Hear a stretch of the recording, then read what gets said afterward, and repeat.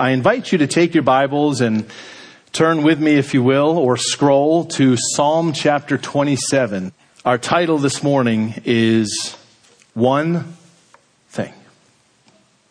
One Thing. We've noted that the fear of the Lord, we are to seek wisdom as we would hidden treasures. We are to have the same zeal in pursuing the Lord and His wisdom, literally as if $10 million was right in front of us and we had to somehow get it. That is the determination that the Lord wants us to have in seeking the Lord and in seeking God's wisdom. But now I need a testimony or an amen this morning from each of us. How many of us know that we can seek something strongly, but also have side hustles? Also have things on the side that we're also seeking. And those things that we are also seeking, even if we're seeking one thing very strongly, we have other things that we have on the side, and those things distract us from the one thing that we should and that we ought to be seeking. I have news for you. That approach does not work. It does not work to have multiple things that we are seeking alongside seeking the Lord. For many of us, the locusts of bad decisions, bad habits, divided interests, they steal our joy. As do distractions and the temptations that call us by name every single day. These things pull us away from the one thing that should be our focus. Add into that the very human experiences of sorrows, our own failures and fears and worries. And we can oftentimes seek the Lord alongside other things or other people, or pursue Him in a divided way. Jesus said in Luke chapter 6, "Why do you call me Lord, Lord, and don't do the things I tell you?" So this morning I'd like to develop this concept that we have been talking about pursuing the Lord strongly, because that is a biblical truth, is from Proverbs chapter 2, the first 5 verses. But I want to give us a more full picture of what it means to seek the Lord and to seek wisdom. And that is with this truth as well, which is to make that pursuit not one of many, but the one thing that we desire and the one thing that we pursue. With all other pursuits that we have in life being subject to the Lordship of Christ and complementing the one thing that we desire and the one thing that we crave, which is the presence of God and serving Him and knowing Him. Remember, the fear of the Lord, we define this as making room for the Lord in our thoughts, our affections, our convictions, our plans, our activities, in our life. We proactively make room for the Lord. We do not give Him the leftovers. We do not make it a half-hearted effort where, oh, look, it's the end of the month and maybe we have something for the Lord. Not at all. The fear of the Lord is to reverence and respect God to the degree that we choose to make room for Him in every part of our life. The fear of the Lord would be analogous with seeking the Lord. So when I talk about seeking wisdom, I'm also talking about seeking the Lord, because the two go hand in hand. So here's our key verse for this morning. Psalm chapter 27.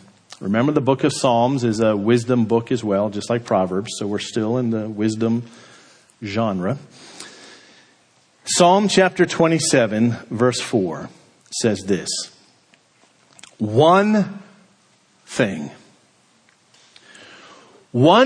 have I asked of the Lord, that I will seek after, that I may dwell in the house of the Lord all the days of my life, to gaze upon the beauty of the Lord and to inquire in his temple. One thing I have desired. One thing is the priority with a capital P in my life. And everything else falls under that one thing.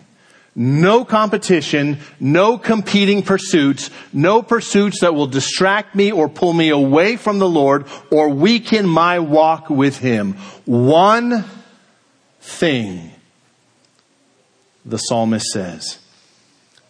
I felt this was a very good word for us as a congregation, for every single one of us. As we come to the end of summer and we begin a new season, a new ministry season, school, college starting for some, it's a good time to give this consideration. When he talks about inquiring in his temple and gazing upon the Lord, specifically what he is referring to is not a mindless, oh, look at that, but it is employing his mind to consider the excellencies of who God is. Charles Spurgeon said, the queen of all sciences is theology, the study of God. Saints, when we set our mind to see the Lord, to bask in his presence, to consider what he has revealed about himself, I promise you, it puts everything into perspective. It gives us the strength and the perspective that we need. You might perhaps have this verse on a wall in your home somewhere. It's a very beloved verse.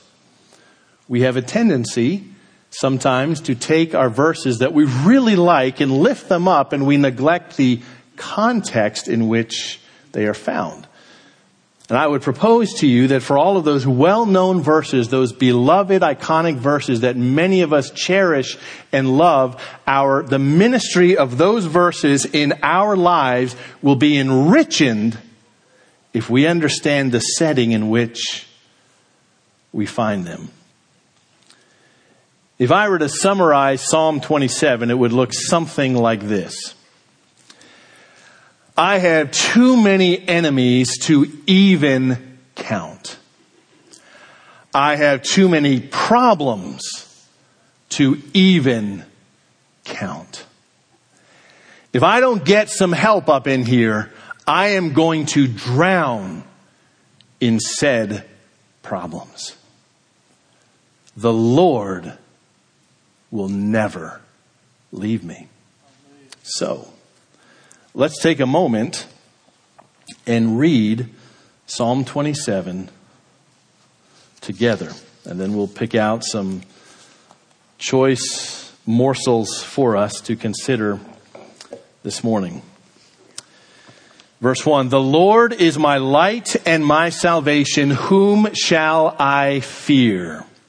We can stop right there. The Lord is the stronghold of my life. Of whom shall I be afraid? When evildoers assail me to eat up my flesh, my adversaries and foes, it is they who will stumble and fall. Though an army encamp against me, my heart will not fear. Though war arise against me, yet I will be confident. I just want to say most scholars agree that David penned these words when he was in exile and hiding from King Saul. That's the concept. So these are not just make-believe things he's talking about. He's actually giving you a real-life report of his life. Verse 4, one thing have I asked of the Lord that I will seek after, that I may dwell in the house of the Lord all the days of my life, to gaze upon the beauty of the Lord, to inquire in his temple, for he will hide me in his shelter in the days of trouble. He will conceal me under the cover of his tent. He will lift me high upon a rock. And now my head shall be lifted up above my enemies all around me. And I will offer in his tent the sacrifices with shouts of joy. Worship in the midst of trials. I will sing and make melody to the Lord in the midst of my trials.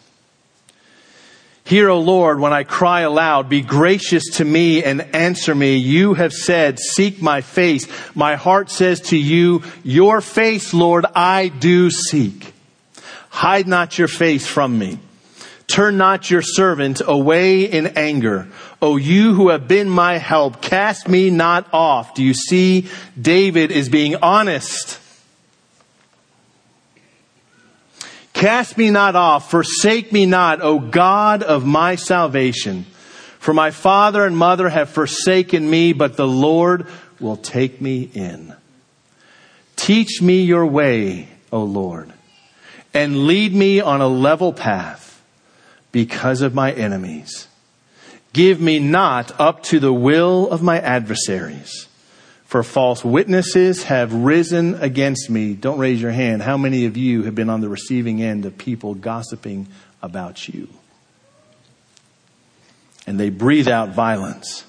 I believe that I will look upon the goodness of the Lord in the land of the living. Wait for the Lord. Be strong. And let your heart take courage. In the midst of your trials, in the midst of your tribulations, in the midst of your heartache, in the midst of feeling that you are drowning in what is happening, wait for the Lord. So I'd like to look at this passage, not just the one verse. The one verse is our theme. One thing have I desired of the Lord. One thing is what I pursue. One thing is what I run after. One thing. And that is to be, David says, in the house of the Lord. And to set my mind on his excellencies and who he is.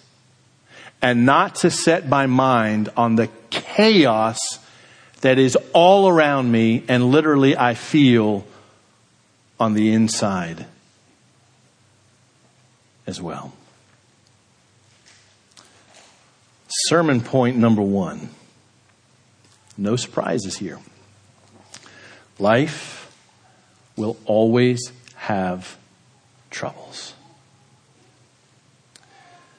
What David is describing here very vividly and in great detail is the enemies that surround him, the problems that plague him, having to remind himself over and over and over and over again to wait on the Lord, to trust on the Lord, because it is not easy when life is difficult.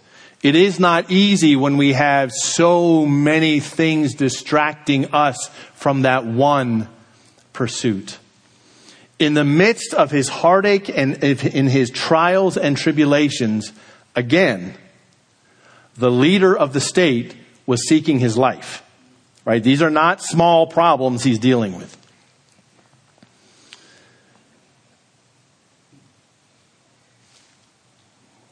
In the Old Testament, the temple was a place of refuge and restoration. When you were in the temple, you were in a safe place because that's where God resides. And in that temple, there was the perpetual 24/7 stench of blood sacrifices, which served as a constant reminder that though we are sinful, God makes a way for sinners to stand before Him.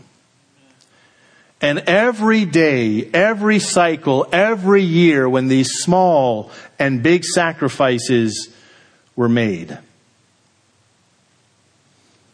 it was a reminder that God had not forsaken them. Though their sins are many, though we as individuals confess that our sins and our troubles are many, God has not left us.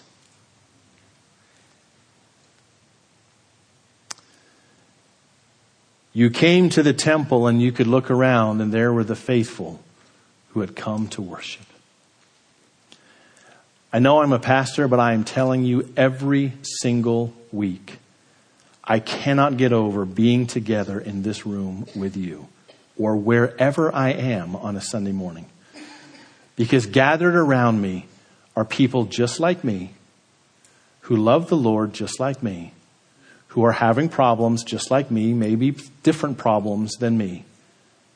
But I look around and I remember I'm not alone. And that was the experience in the temple. More so then, because that's where God resided. That's where His glory was. But saints, do we know that God is not limited in the new covenant?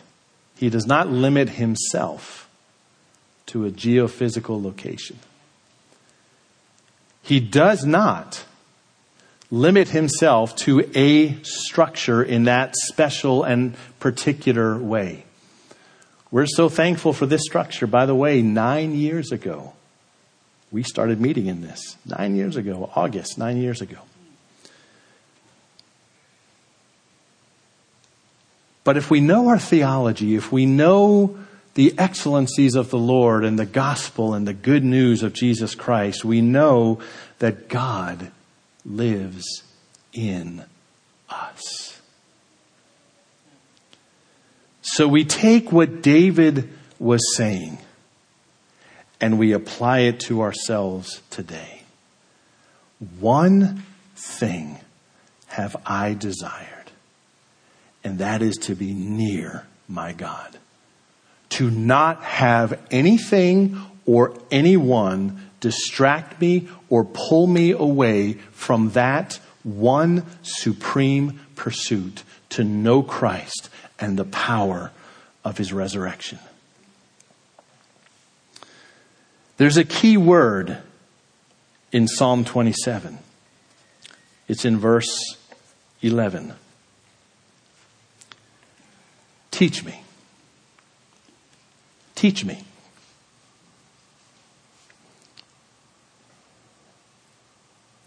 We have a great commission. What's the Great Commission? To make disciples. Literally, we have one job. To make disciples. To show others what it means to follow Christ. To teach others what it means to follow Christ. Obviously, to live that life ourselves. Saints, here's the pastoral word from your shepherd this morning.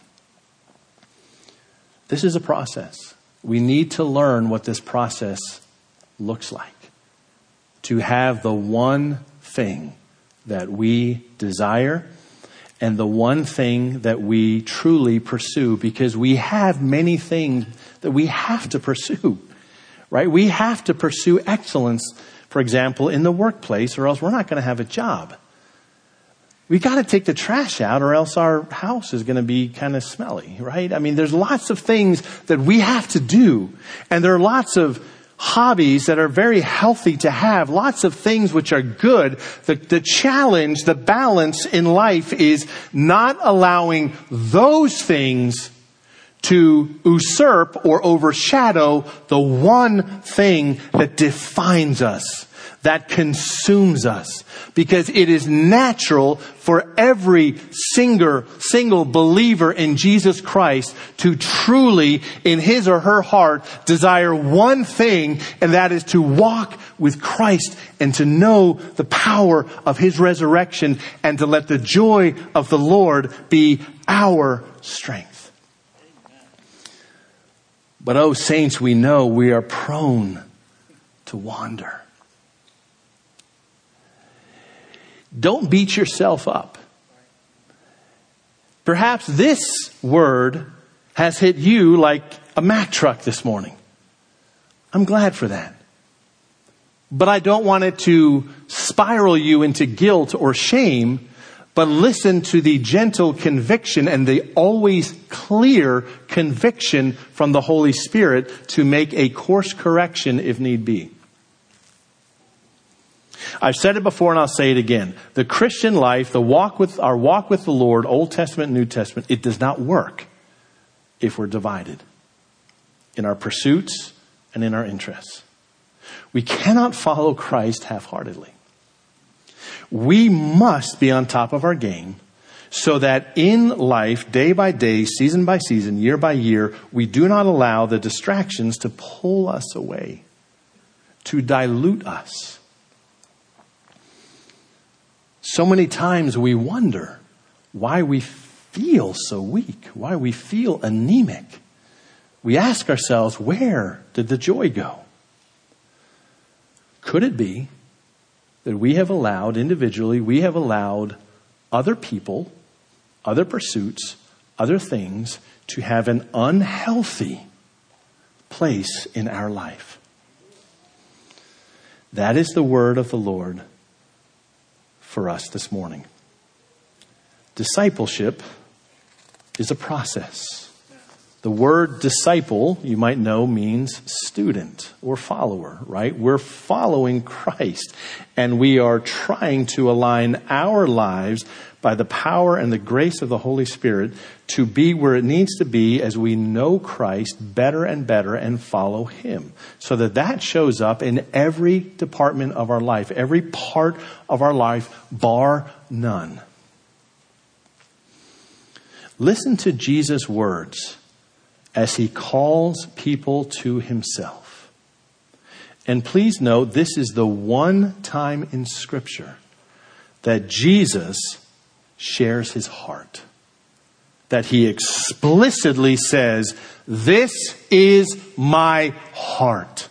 So we do well to listen to these words, well known as they are.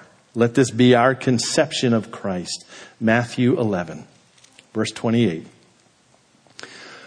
"Come to me, all who labor and are heavy laden, and I will give you rest." There you have the essence of Christianity. The Old Testament, in every generation, was one prophet after another, and they had one singular message, usually for the Israelites. Repent, stop doing what you're doing, focus, turn, get right with God, serve the Lord, honor God, worship him, stop getting entangled with the idols around you, and love the people in your life tangibly. Jesus obviously endorsed that message, but that wasn't the core of his message. Have you ever read David or Elijah or Ezekiel? Name your Old Testament guy. Have you ever read any one of them saying, "Yeah, come to me. I'm now open for business. Come to me"? No, because they couldn't do that.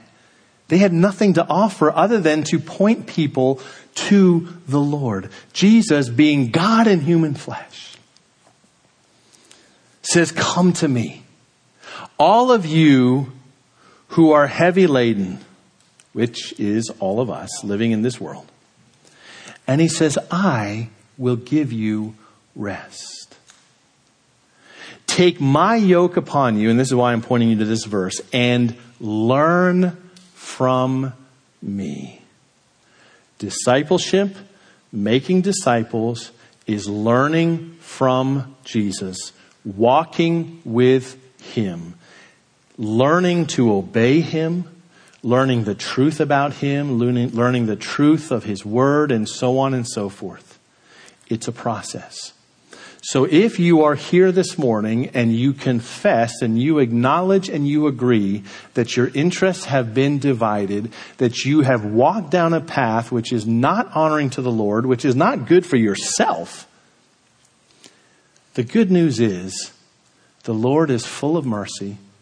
He is full of grace.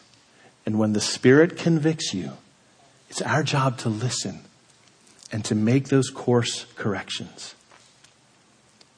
Now here's the beautiful part, and here's what you need to latch on to. For I am gentle and lowly in heart. Can we just for a moment appreciate that? The one, Hebrews 1, who upholds all things by the word of his power, has come to us in human flesh, in lowliness of heart. I can't tell you how fantastic it is to follow a Savior like that. And here's what he says. You will find rest for your soul. So the question of the hour today is, this week, did you have rest in your soul? Or was your soul a storm at sea? Jesus is beckoning you to his presence, to allow him to take your burdens, to help you, to strengthen you, for you to find your strength in him. Which is why we have these jarring statements in Scripture, in all things rejoice. And you think to yourself, why in heaven's name would I rejoice with the chaos around me and in me? Because we are in the Lord. We can always rejoice in him, no matter the circumstances we are in. So we have one job, let us be about it, to make disciples. We are learning. And here's what I want to just say one more time. This is the best place for us to make him our one pursuit. The battleground is always in the mind. Remember Paul's word to the Romans. Romans chapter 12, verses 1 and 2. After 11 chapters of rich theology, here's what he says. I appeal to you, therefore, brothers, by the mercies of God. That's my appeal, is based on God's mercy and love for you. To present your bodies as a living sacrifice, holy, acceptable to God, which is your spiritual worship. That's how you worship God. Get yourself out of the way, present yourself to the Lord so he can use you. But here's what he says. Do not be conformed to this world. Because if you let your mind go for one moment, you will be conformed to the ill-fated thinking of this world, this culture, this generation, and so forth. But be transformed, that's a work of the Spirit, transformed by the renewal of your mind. That by testing you may discern what is the will of God and what is good and acceptable and perfect. And I want to leave you with this. God will never let go of you. He made the first move to begin with. He knows your weaknesses. He knows our propensity to really mess things up. But he loves us. God is faithful even when we are not. Verse 10. This is a stark statement. For my father and mother have forsaken me, but the Lord won't. David is speaking in such strong terms here. He is saying the most precious, the most dependable, for most of us, relationship that we have is the one who birthed us, or the one who is raising us, the ones who have given us a home, who love us and who are raising us, our own blood. They may fail us. They may forsake us, but God never will. And if you read this chapter carefully, you will see that David is expressing his concerns and his challenges, but he's confessing what he knows to be true, even when perhaps his mind is not, he has not followed that fully yet. Last verse, Colossians 3:17. The result of us having a singular focus in life, the one thing, whatever you do in word or deed, you do everything in the name of the Lord Jesus, giving thanks to God the Father through him. Do you see that? You can do fun things in life. You should. I mean, for crying out loud, I just had a steak, put up on the screen here. You can do things that you enjoy, but whatever you do, do all of it for the glory of God. All of it. Not some of it. Not most of it. Not most of the time. Not I will seek the Lord plus the 17 other things I have on the side. No, I will seek the Lord fully. He is the one I desire. He is the one I will follow after. And everything that I pursue will fall under the lordship of Christ and complement my relationship to him, the grace of God that has been shown to me, and the eternal perspective that I now as a Christian cherish in my heart. Because, Philippians 3, verse 20 and 21, I am a citizen of heaven. I am just passing through. I will not be distracted by all the things that shine and sparkle in this life. I am following Christ. The one thing that I long for, the one thing that I cherish is to know him. And saints, if we are not regularly in fellowship together, if we are not making corporate worship and church life a priority, the priority, it doesn't work. Because we're human. If we're off by ourselves, we get so easily discouraged. We get overwhelmed with our problems because we all have problems. So, next week, we'll continue this theme. This morning, I wanted to root you in a wisdom book and to see this in a verse that we all probably know and we love and we cherish. I wanted you to see the context that we find it in, that David had real problems that he was facing. Real problems. We can do this. But next week, we're going to expand that, and I want to show you that it literally is all throughout Scripture from beginning to end. This is not just an inspirational verse. Oh, look, in the middle of the Bible, look at what David says. No, every generation has to figure this out. Every generation has to figure out what it means to have one thing that we desire, and that is the Lord, because it is the best place for us. Hands down, without question, it is the most beautiful, it is the most peaceful, it is the most joyful place to possibly be. And it doesn't work any other way. It just doesn't. So, more on that next week. Let's bow and prepare our hearts for prayer this morning.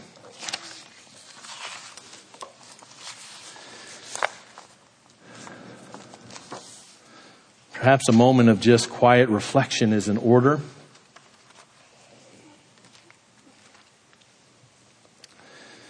This is the word of the Lord this morning. It's in the middle of your Bible. One thing have I desired, and one thing I'll seek after. If you do find yourself this morning being convicted by the Spirit, then let him do his work in you. It is for your good. It is for your good. He loves you. He truly wants the best for you. But he also wants to use you. It is very difficult to use saints who are divided in their affections or their interests or in their focus. The good news of the Bible, the gospel, is that yes, we are separated from God and under judgment from God because of our sin. The most beautiful news that could ever grace a sinner's ear is that God has made a way. Jesus Christ suffered and died, was buried and rose again on the cross. When we put our faith completely in Him and in Him alone, turning to Him for salvation, abandoning our own efforts and our works, the Bible says, believe on the Lord Jesus Christ and you will be saved. If you have not put your faith in Christ, the Bible says today is the day of your salvation. Heavenly Father, thank you. Thank you for your great love, for your faithfulness. It is good to be in the house of the Lord. I missed this place the last 2 weeks. Thank you for friendship, for fellowship, for people coming alongside us that know you and love you. Thank you for the truth, contrary to what Satan tells us, the truth that we all struggle, we all have these besetting sins, we all have temptations and distractions. Oh Lord, let us support one another and help one another to walk with you in the fullness of joy. It's in Jesus' name that we pray. Amen.